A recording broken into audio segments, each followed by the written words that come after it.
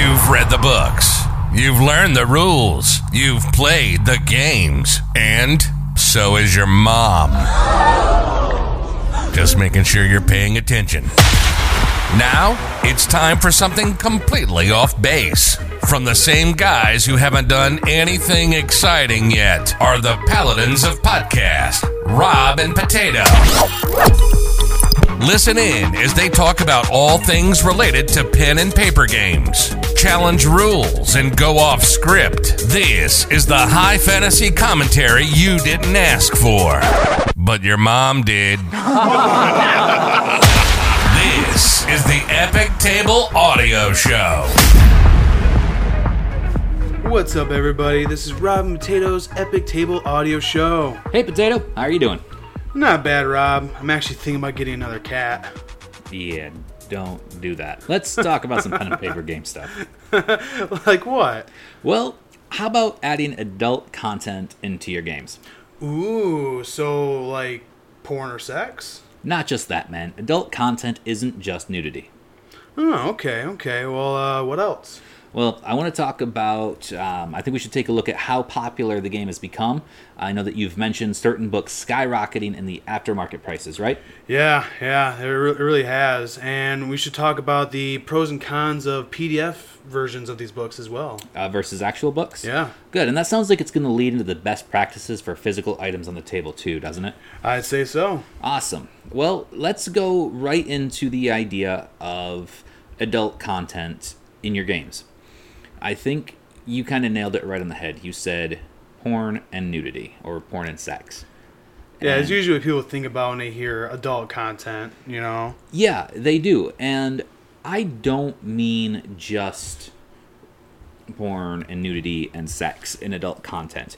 When you take a look at a lot of fantasy books, especially things in the grimdark genre of fantasy, it's massive amounts of violence, it's bad language, it's scenarios that are compromising to your main characters, a lot of strong moral dilemmas. It's not simple choices. And when political things as well, I'd imagine. Yes, absolutely. Oh, yeah. And these are essentially concepts that I think a lot of players briefly touch on, or a lot of DMs lightly include. But what about going full send and having an adult-oriented game that really dives into that darker side? Right, you know, the night is dark and full of terrors. Right, absolutely. And I remember when I first started one of my games that I wanted to do not necessarily an adult game, just a game that required more of an adult mentality. So it wasn't necessarily child-friendly. It's just darker, harsher themes. Absolutely. Things that you wouldn't want to expose your children to. So not Marvel, like you said, not Disney, not anything that's lighthearted fantasy. Right, let that go. Right. Really dark and grimy, political intrigue, lots of descriptors of visceral material, lots of blood, guts, gore, lots of assassinate, lots of murder, lots of these things. And it's not leaning on horror like the Strange Eons. It's not just, we're going to do a creepypasta campaign. No, it's just kind of bringing the realities into how this magical world should act if it was actually real. Right. And I think a lot of people have the preconception that adult content in your pen and paper or tabletop games is that it has to be sexual in nature. And really, it does not have to be sexual in nature to be adult content. There are times that you're going to hear the bard try to seduce the bar hostess. Right. Or he wants to see a pair of those D20s, if you know what I mean. Right. And those kind of things can still be included lightly. It may not be the most family-oriented game, but I'd still consider it PG-13. Okay. What kind of things would you really like to include if you were going to make a rated R game? Yeah, if I was to run a more dark rated R campaign, it would be a balancing act to invoke that death is right around the corner, and you as a player are not safe from it. Just because you're a player, you're not going to be handheld. Right. You know, you can die just as easy as the peasant down the street. You know, I'll definitely enforce more conditions like diseases and whatnot, make it harder to save against. And in a way, now this might be a thing that not a lot of people would like, but making it harder for healing classes to be overpowered. Because, oh, we're going to do this kind of campaign, well, I'm just going to be a cleric then. Like, yeah, well, I guess what? You're going to have some penalties, and, you know, you can't use it X amount of times a day like you could before. Something like that people might not like because it feels like I'm debuffing them, but that's a way to balance it. It is, but my question in this exact instance, you're describing a darker world, a tougher setting. Yes. But how do you add actual adult elements into your games? It would be kind of like what you said a little bit ago about having political intrigue. If you have it centered around that you are some kind of agency hired by a delegate that wants you to be hitmen, basically, that's definitely a lot different than what other people usually do. That's true. Let's see. More visceral definitions. I think if I were to do a game, I'll probably lean more onto necromancy, so I can really like delve into how gross this decapitated corpse is lumbering at you and stuff like that. But it's still very PG-13 in comparison to what people usually would think, and that's actually a hard thing for me to figure out because not a lot of people like that version of adult content. Right. And it's kind of hard for me to wrap my head around it, to be brutally honest. And see, this is one of the issues I was trying to have as I was attempting to write a blog post about this. And I understand what I'm implying when I'm saying adult content, because when you think about other media, rated R films are generally explosive, murderous, foul language, and you can bring all of those aspects into the game. And really, what D&D style game, what pen and paper fantasy game doesn't have murder hobos? I mean, essentially, you're doing the same exact thing. Right. So really, I think the most adult content that people can add into it is the allure of sexuality. And and that's what that's kind of what I was saying. That's a hard thing to kind of do sometimes. it can be. And I think leaning on only that type of material makes it really difficult because the tabletop genre of game is dominated by male players. It is. Female players are becoming more popular, more included, and that's amazing. And welcomed. Yeah, absolutely. But most of this content was written in the 70s and 80s, where it was highly seductive from beautiful women and succubuses who tried to eat your soul or change your mind and wiggle their way into you through lust. Yeah. And guys can only role play that out so far before it gets weird. Right, and you don't want to make your players uncomfortable because your waitress who's a succubus is rubbing up on his leg and you're looking at him that way. Right. And, you know, as we include more adult themes, we have to think, what are these new adult themes? I mean, to describe constantly going into hell, as if you would for Dante's Inferno, that type of setting would be definitely considered adult. You have to deal with your ideas of the 7 deadly sins, especially if you lean on morality big time. Right. For sure. And that's really what I'm trying to get to, is how do you take all of the broader spectrum of adult content and include it in a game? Because really, at the very heart of this, it's a game. Yes. We're generally grown adults. playing a game where we're rolling dice and using our imagination. Yeah. How do we take it all super seriously? I don't think that there are many topics, regardless of how adult content it is, you can wrap as adult content into your pen and paper games unless you take the time to establish the fact that this is the type of game that we're playing. Yes, you have to sit down with your group and explain and express what you're wanting to do, and if they're down to do it, it'd be easy for them to be focused and lean into the role play of that and really try to get things to come out and be more established, not just be like, well, I just want to hit goblins. I don't care about what the senator's doing to his daughter.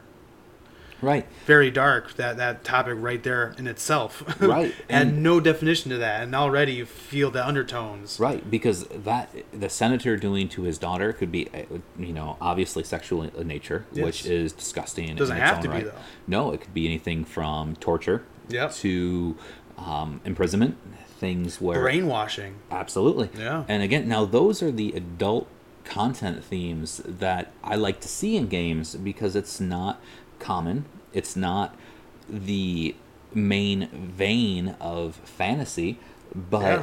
it's one of those popular topics that we all like to read about in dark fantasy or adult fantasy novels. And I think being able to add adult content without being sexual in nature is highly important. But like we said, it depends on the entire party and the group. You have to be able to agree upon it for a certain suspension of belief. Yes. Um, I think if you can get the right balance and the right theme, you can definitely have a very grim, dark, adult-themed campaign going. Just don't add any dragons. Going back to what we talked about in our last episode. Now here it is, and this is the first time we're going to do this. I know that we're only in episode 2 of our audio show here, but I want to pose a question to our listeners. And this question will stand for as long as the episode is up. Not including sex and nudity. I want to know what our listeners would do or how they would include other forms of adult content. And I want to know because we look for ways to push the boundaries in our fantasy stories. Yeah. And we rehash the same stories. And new experiences are such a thing that people want. You definitely want to explore it. Absolutely. Definitely. So, you guys, if you're listening and you've gotten this far, what do you include in your games that would be considered adult content that is not sex or nudity? That's super important. That is the caveat. It is. I don't want people to be super easy and be like, yo, I just include rape because we all talk about it, and it's not what I'm looking for. We know that's adult content. Yeah, exactly. And the kind of leaning on that rape part there, if I remember correctly, in Pathfinder lore, orcs are big into that. They are. That's how most half orcs even become a thing. So you're making a character who's a half orc, you have to think about your backstory if you want it connected in that regard.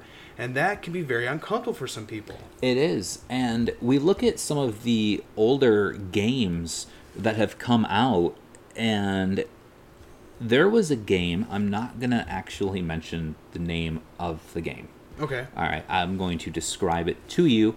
There are people who will know exactly what I'm talking about right away. All right. But the entire pen and paper style game was all about rape, torture, murder, psychotic episodes. That's all it was. That was the entire game. You can only level up if you kill that girl over there. That Well, kind of game? and worse. Oh, wow. And worse. Wow. And I've not played the game. I've not wanted to play the game. I've read about it. I've looked into it. It's incredibly disturbing. It's grotesque, and it makes me queasy. I don't like the idea of fantasizing about a lot of that stuff. Yeah, that feels a little overboard. It is. And again, I mean, it's that adult content we're looking for. Right. But it is too much. There's a line that you have to cross to get there. And I think with what we do most of the times in fantasy games is we edge to what's considered a safe line in that content. And that's acceptable. That's okay. I'm good with that. But in earlier versions of Dungeons and Dragons, there were, I believe, third-party publishers who had rules on things like rape and torture. Really, actual mechanics for that Actual stuff. mechanics for That's it. insane to think about. Well, at a time when you looked at adult content, that was the epitome of adult content, was sex and nudity and forced actions. Wow. And I know that it is much broader than just that. I mean, let's say you're working for a high clergyman, and his missions continuously put you in perilous situations that you have to make moral choices. I mean, those moral choices aren't always walk away with your head held high or die. Sometimes it's, do I save one person and 5 others die, or do I save the 5 and kill the 1? Right. You know, how do you introduce those into your games, and how do you avoid that just easy route of sex and nudity? Because I don't want to include all that in my games. No. There are times where everybody says, oh, you're hanging out at a brothel, or you're hanging out at an inn, and prostitutes are bountiful. I mean, it's such a common thing that obviously you go down that route. You don't have to play it out, but that's light version of adult content. Yeah. What are the other adult content material? I think the best way for you to pull it off is to really lean on the moral scope. Really lean on morality, lean on like the 7 deadly sins or 10 commandments even, if you really want to go down that route, and basically challenge the players every single session, their alignment, their standing, and make them question and develop their characters in a way that you normally don't do it. Normally, you don't do that kind of stuff. No one ever combats and challenges your alignment in a game. Everyone forgets about it.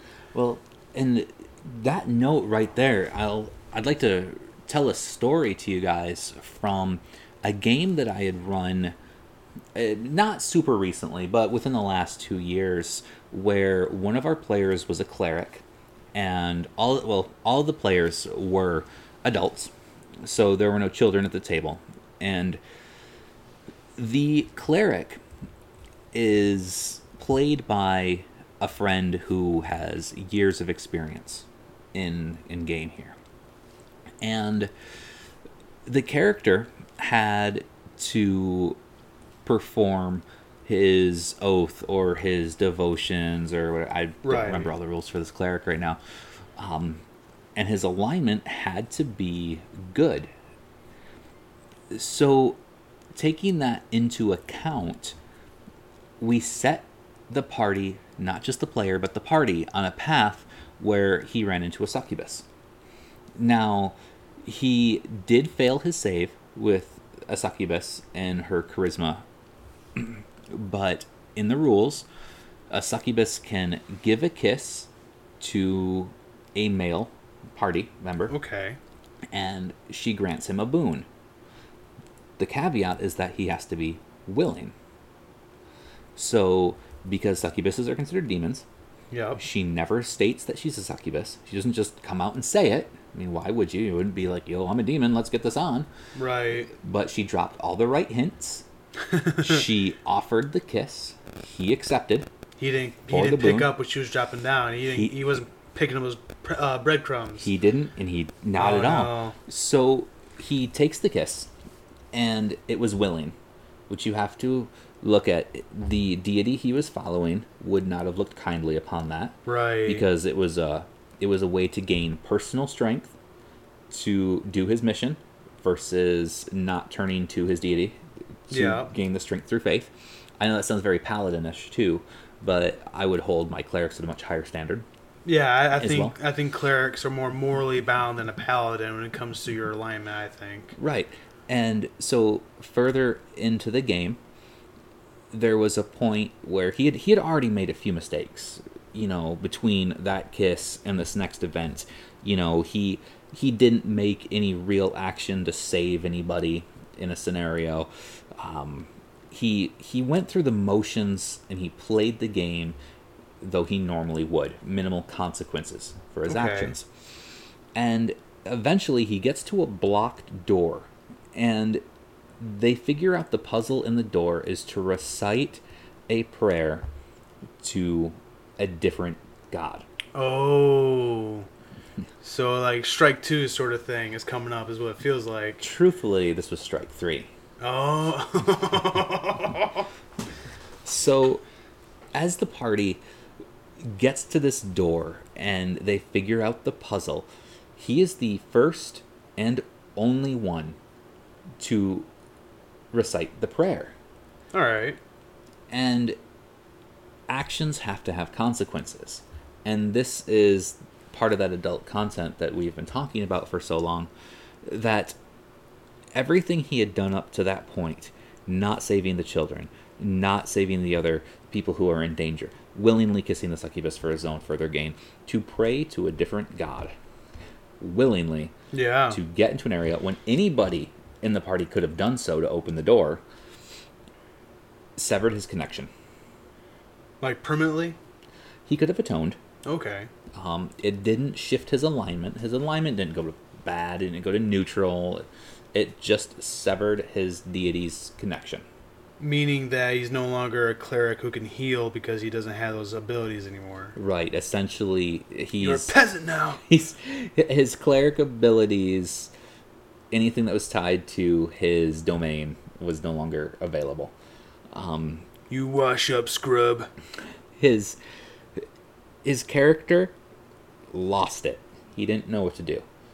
And Yeah. the player said that was the first time in any game, in any scenario, that he has ever had a situation where something like that happened. And that's what I'm really trying That's amazing. to get to. And it's memorable. It's It one of those is. scenarios where it's adult content. It's a moral decision. He went all the way. He decided to go full send. He jumped in with both feet. Yeah. And there were consequences. And ultimately what happened with his character was he couldn't figure out how to atone very quickly. He couldn't just turn around and atone. Right. There's a process to it. So he ended up... Had to do community service and... He actually ended up with the madness domain. Oh. And truthfully picked a new god that he just kind of fell into the lap for, went nuts. And truthfully, we were playing Pathfinder at the time. The madness domain is crazy as it is. I mean, you can really off base here, but you can really overpower your character in the wow. madness domain. It's nuts. Insane. It is, and that's how we went. And that was light content in sexuality, but heavy content in moral dilemmas and choices. Yeah. And he never once picked up what I was putting down. He went through all the motions. Those are the kind of things that I like to see as a player. Exactly. Those are the kind of things I like to do as a DM. Not every player likes that result. Like, if you tell your player, hey, you are going to move down in alignment if you keep doing this, Yeah. they get mad at you. But it's their actions in your world. They are not playing nice. Obviously, something's going to change. Yeah. And why shouldn't it? Yeah, it's consequences. It's what happened in a video game. You decide to go down this path. This is what happened. That's the end of the line. Right. You can't just load back and choose differently. This is what you did. You made your bed, lay in it. Right. And I think as you put it in a video game, there are so many video games where people understand if I kill everybody in the town, the merchants in the next town aren't going to want to interact with me. Right. Like, they understand and they're okay with that. But when it comes to pen and paper games, they lose their minds. They cannot stand it. Well, from that story, I think there's a little lesson that you can totally take from it, is that if you ever communicate with someone and you get to anywhere in that kind of situation, kind of get farther than just, acquaintance, pick up a mission, you should ask them, are you a succubus? Because if you are, you got to tell me, right? That sounds so Are much... you a cop? Are you a cop? That sounds so much like the bard who asks if he can seduce everybody because he gets bonuses if he can. So I think this is actually a good way to segue into, we're looking at how to add adult content into our games. It really also alludes to how popular the game has become. Yeah. Because now we can take all of this content from real life, from other fantasy media, and not just spread it with a small group of people. It's such a large group of people. The entire community worldwide is absolutely massive. Yeah. They can all bring their own forms of content in. They can all bring their own flavors in. How has that really affected the game itself? I think it affected it greatly. I think it only risen it higher. Pathfinder has Paizo itself has exploded to such a big juggernaut, and they're so welcoming of every creative participant in their process of making every single book. Like, there's bound to be every little bit of anything that you want when you want to play the game. Adult content, I'm pretty sure Paizo already has all that figured out in a particular book. I've seen horror. Yeah, well, there's horror, sure, but I mean, you have to look into 2E. I feel, because I think I haven't looked into 2E yet. I mean, 1E publishing, they kind of stopped making their books now. They stopped printing them, and yeah, they just been doing nothing but expanding their repertoire, if you will. And I remember, as you said, that because they stopped publishing some of Paizo here, stopped publishing some of their first edition books. We were just looking online, and we came across the Pathfinder Advanced Class Guide, brand new on eBay for $225. It's disgusting. I mean, these books were $60 when they came out. Yeah. We are looking at a majority of these prices. That was the highest one that we came up with. Everything else is in the realm of still reasonable, but we do come across a lot of amazing. But look at this: Pathfinder Kingmaker #2 Rivers Run Red RPG Book Adventure Path, 32 1E rare, $160. Man, and it's crazy to think about that 1E has been around as long as it has, because as someone that starts in tabletop role playing and kind of digs in this community, all this stuff is going to be harder for them to attain. Now, I know that we wanted to talk a little bit about the popularity of this, but it brings up the other point that we wanted to talk about, the PDFs versus physical books. Right, yeah, it does, yeah. Now, it is disappointing that the most popular pen and paper tabletop RPGs have such a high cost barrier. Yeah. It's prohibitive to a lot of people. They can't drop $60 on a book every time they want a new rule set. So people end up pirating books, or they look at things like inexpensive PDFs. Right. And I love PDF books. They're easy to access. I can put them on a hard drive. I can get them anywhere, store them on my phone, flip right through it. But when I'm at the table, I really like my physical books. Yeah, I don't like constantly scrolling at my phone, because I feel like no one is thinking I'm paying attention. Right. Kind of like what we said in the last episode. You got your face in the screen. Are you really paying attention to what's going on now? Right. Flipping through a book is different for some reason. I mean, you still don't look like you're paying attention, but you look like you're focused on the game. Exactly. And who knows if I'm on Facebook? Oh, look at this cat video. Right. Right. I mean, I love physical copies. I will love to get every single book that Paizo's made and feel like, all right, we're going to play this. We got a rules question. Instead of going do on D20 PSFRD, I just pull out the book. Mm-hmm. I think that's so much better to do. And yet again, it's just easier to find if it's a PDF or on a website on your phone. Right, and Chapter 168 is the item in question here, but on the forum here it says that there's an errata to it. It's not updated on this physical piece of paper, as you can see. Right. It's I don't know. I'm torn by it. I'm just completely torn by it. I get it, and I think what we end up seeing here, and I also like the idea, is that when games start to get super expensive, I think Paizo really nailed this on the head. They released for first edition their pocket edition books, yes, which are much smaller. They're soft cover. They're $20 a pop.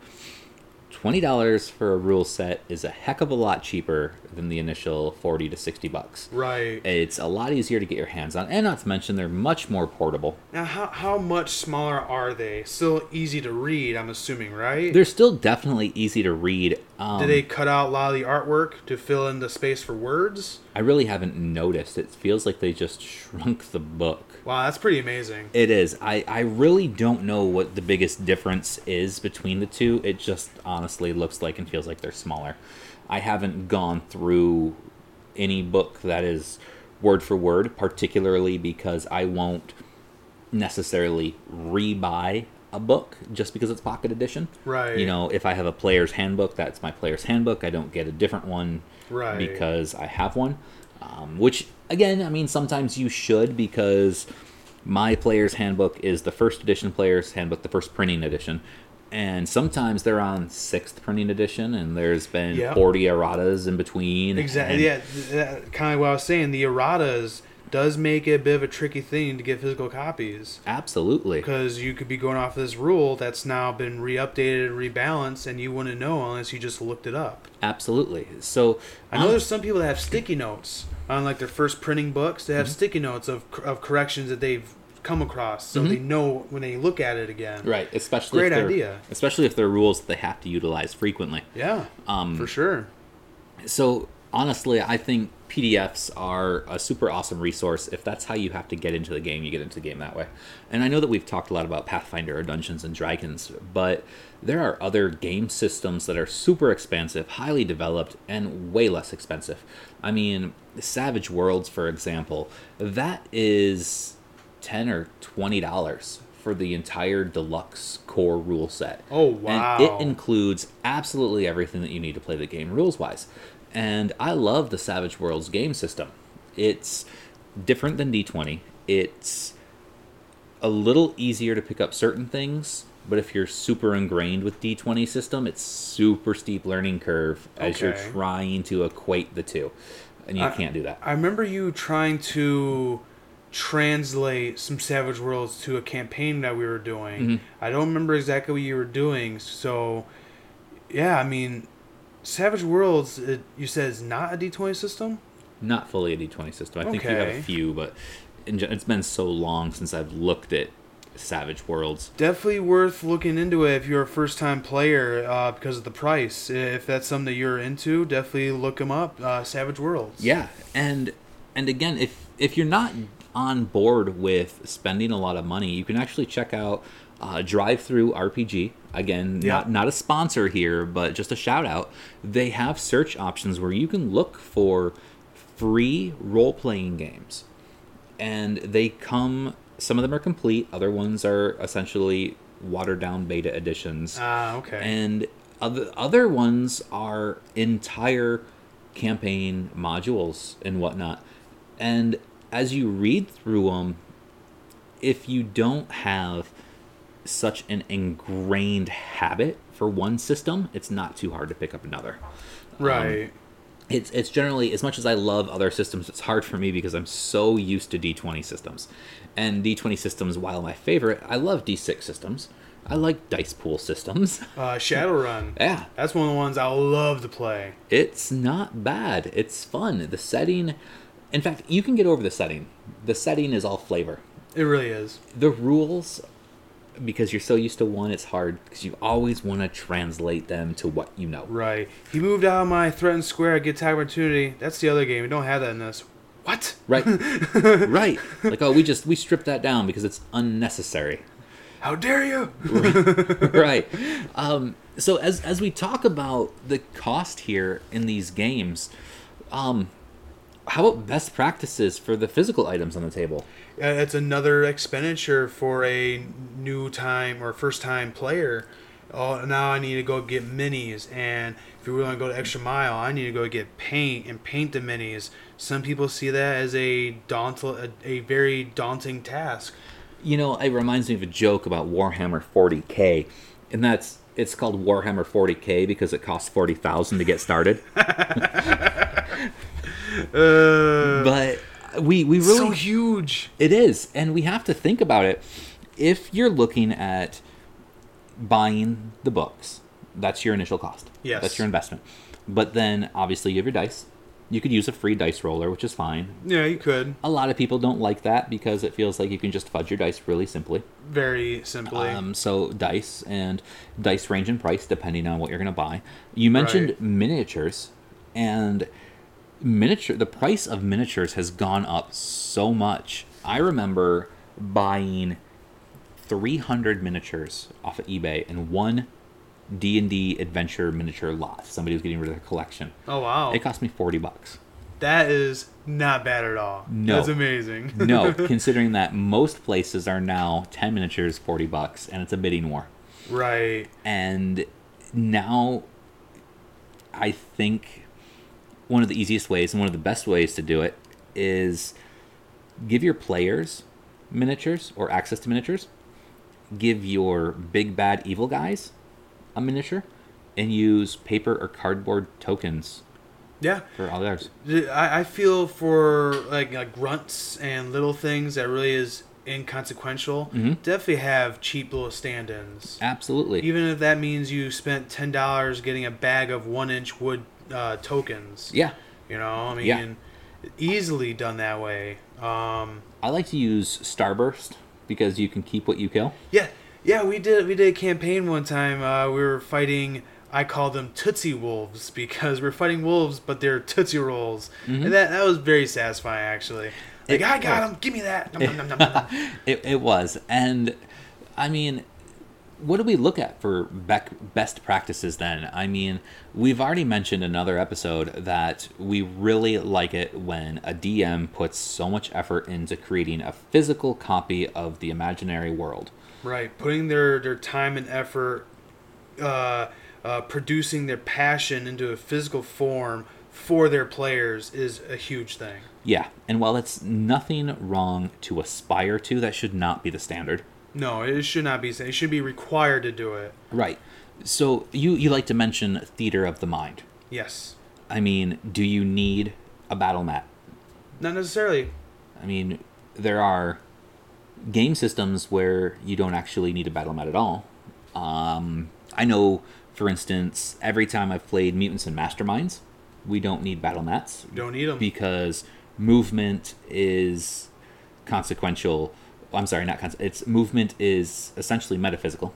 Yep. The attacks are done in a way where you're either going to really essentially be successful or not, and it's going to take you 6 rounds to get there. I mean, super speed doesn't work like that. Their attack, not their attack, but their action economy doesn't work the same way as your D20 systems. Yep. Like Dungeons and Dragons and Pathfinder. Or like 2E, the 3 action economy. Right. So Yeah.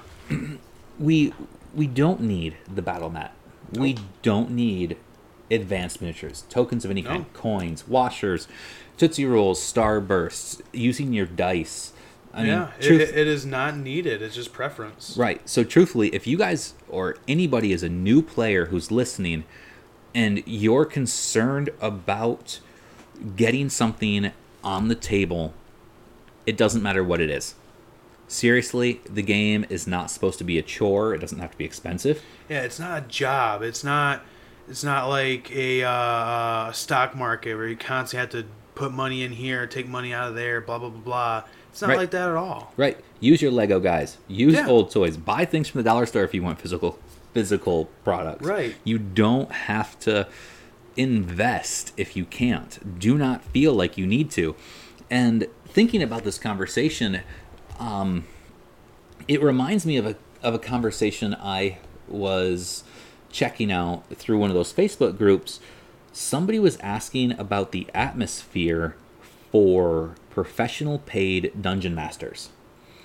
Oh, to run like Pathfinder scenarios or something like that? Or even homebrew worlds. Essentially, parties pay for a dungeon master to come in and run a game.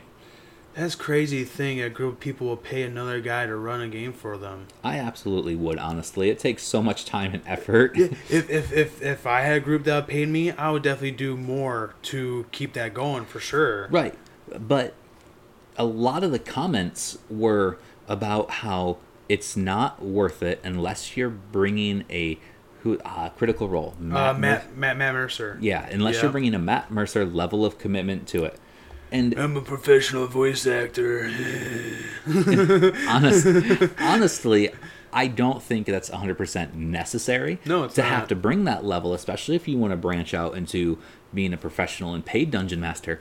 But I do believe that putting that pressure and stigma on it, like you have to obtain this level of quality to be any good, is harmful to the community as a whole. Yeah, even when you go down to the role-playing aspect, you are not needed or required, I should say, to have an accent, have a funny voice, to do anything other than my character says this. Right. That's all you really need to do. Right, and it's hard to stay in character voice all the time in game. It's hard for a DM to create a different voice for every character. I'm Torvald the gnome. I remember him. It's one of those things where if you want to play the game, play the game. Yeah. And I think one of the funnest and most entertaining conversations that come up at this point is the rules. Your rules are a guideline. There are entire rule books that can be completely ignored because they don't fit your story. Exactly. So interchangeable. You can ignore whatever you want to do what you want to happen. Right. Yeah. As long as you're not really railroading. We'll talk about that in a different episode, I think. We'll get there. But the idea here is that for new players, it can be cost prohibitive. And I disagree with that. I think PDFs are a great way to go. Using the D20 SRDs. D20 PFSRD is for Pathfinder, and the D20 SRD I think is 3.5. I think so. I think it's 5E SRD or something for 5th ed. But there's always a different outlet. You don't have to empty out your wallet to play this, to enjoy this hobby. Right, and we're not condoning pirating. No. We're saying look for the options that are available, because there are plenty of things that are online that are endorsed by these manufacturers and websites. And updated with erratas, that is very important as well. Yeah, which I don't pay much attention to most times.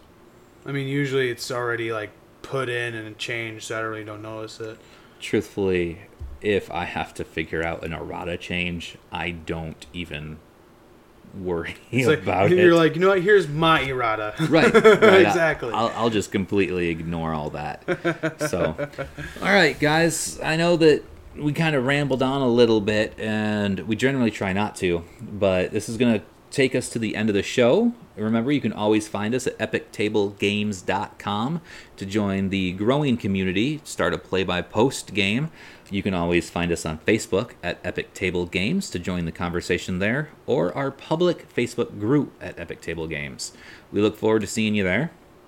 Yes, likewise. We look forward to hearing from you. We look forward to seeing you on our website and on the forums. And we'll talk to you soon. Absolutely. You guys have a good night. And remember to answer our question from earlier in the episode. Besides sex and nudity, what kind of content is considered adult that you add into games? See ya. Epic Table Games. Stress, nights, roll, nights, fantastical, nights, fairy tale, stress, nights, roll, nights, fantastical, nights. Make way for the paladins. Make way for the paladins. Epic Table Games. Make way for the paladins. Make way for the paladins. Epic Table Games. Thank you for listening to the Epic Table Table audio show with the paladins of the podcast, Rob and Potato. Until next time, stay in touch on Facebook at Epic Table Games and online at epictablegames.com. Yeah.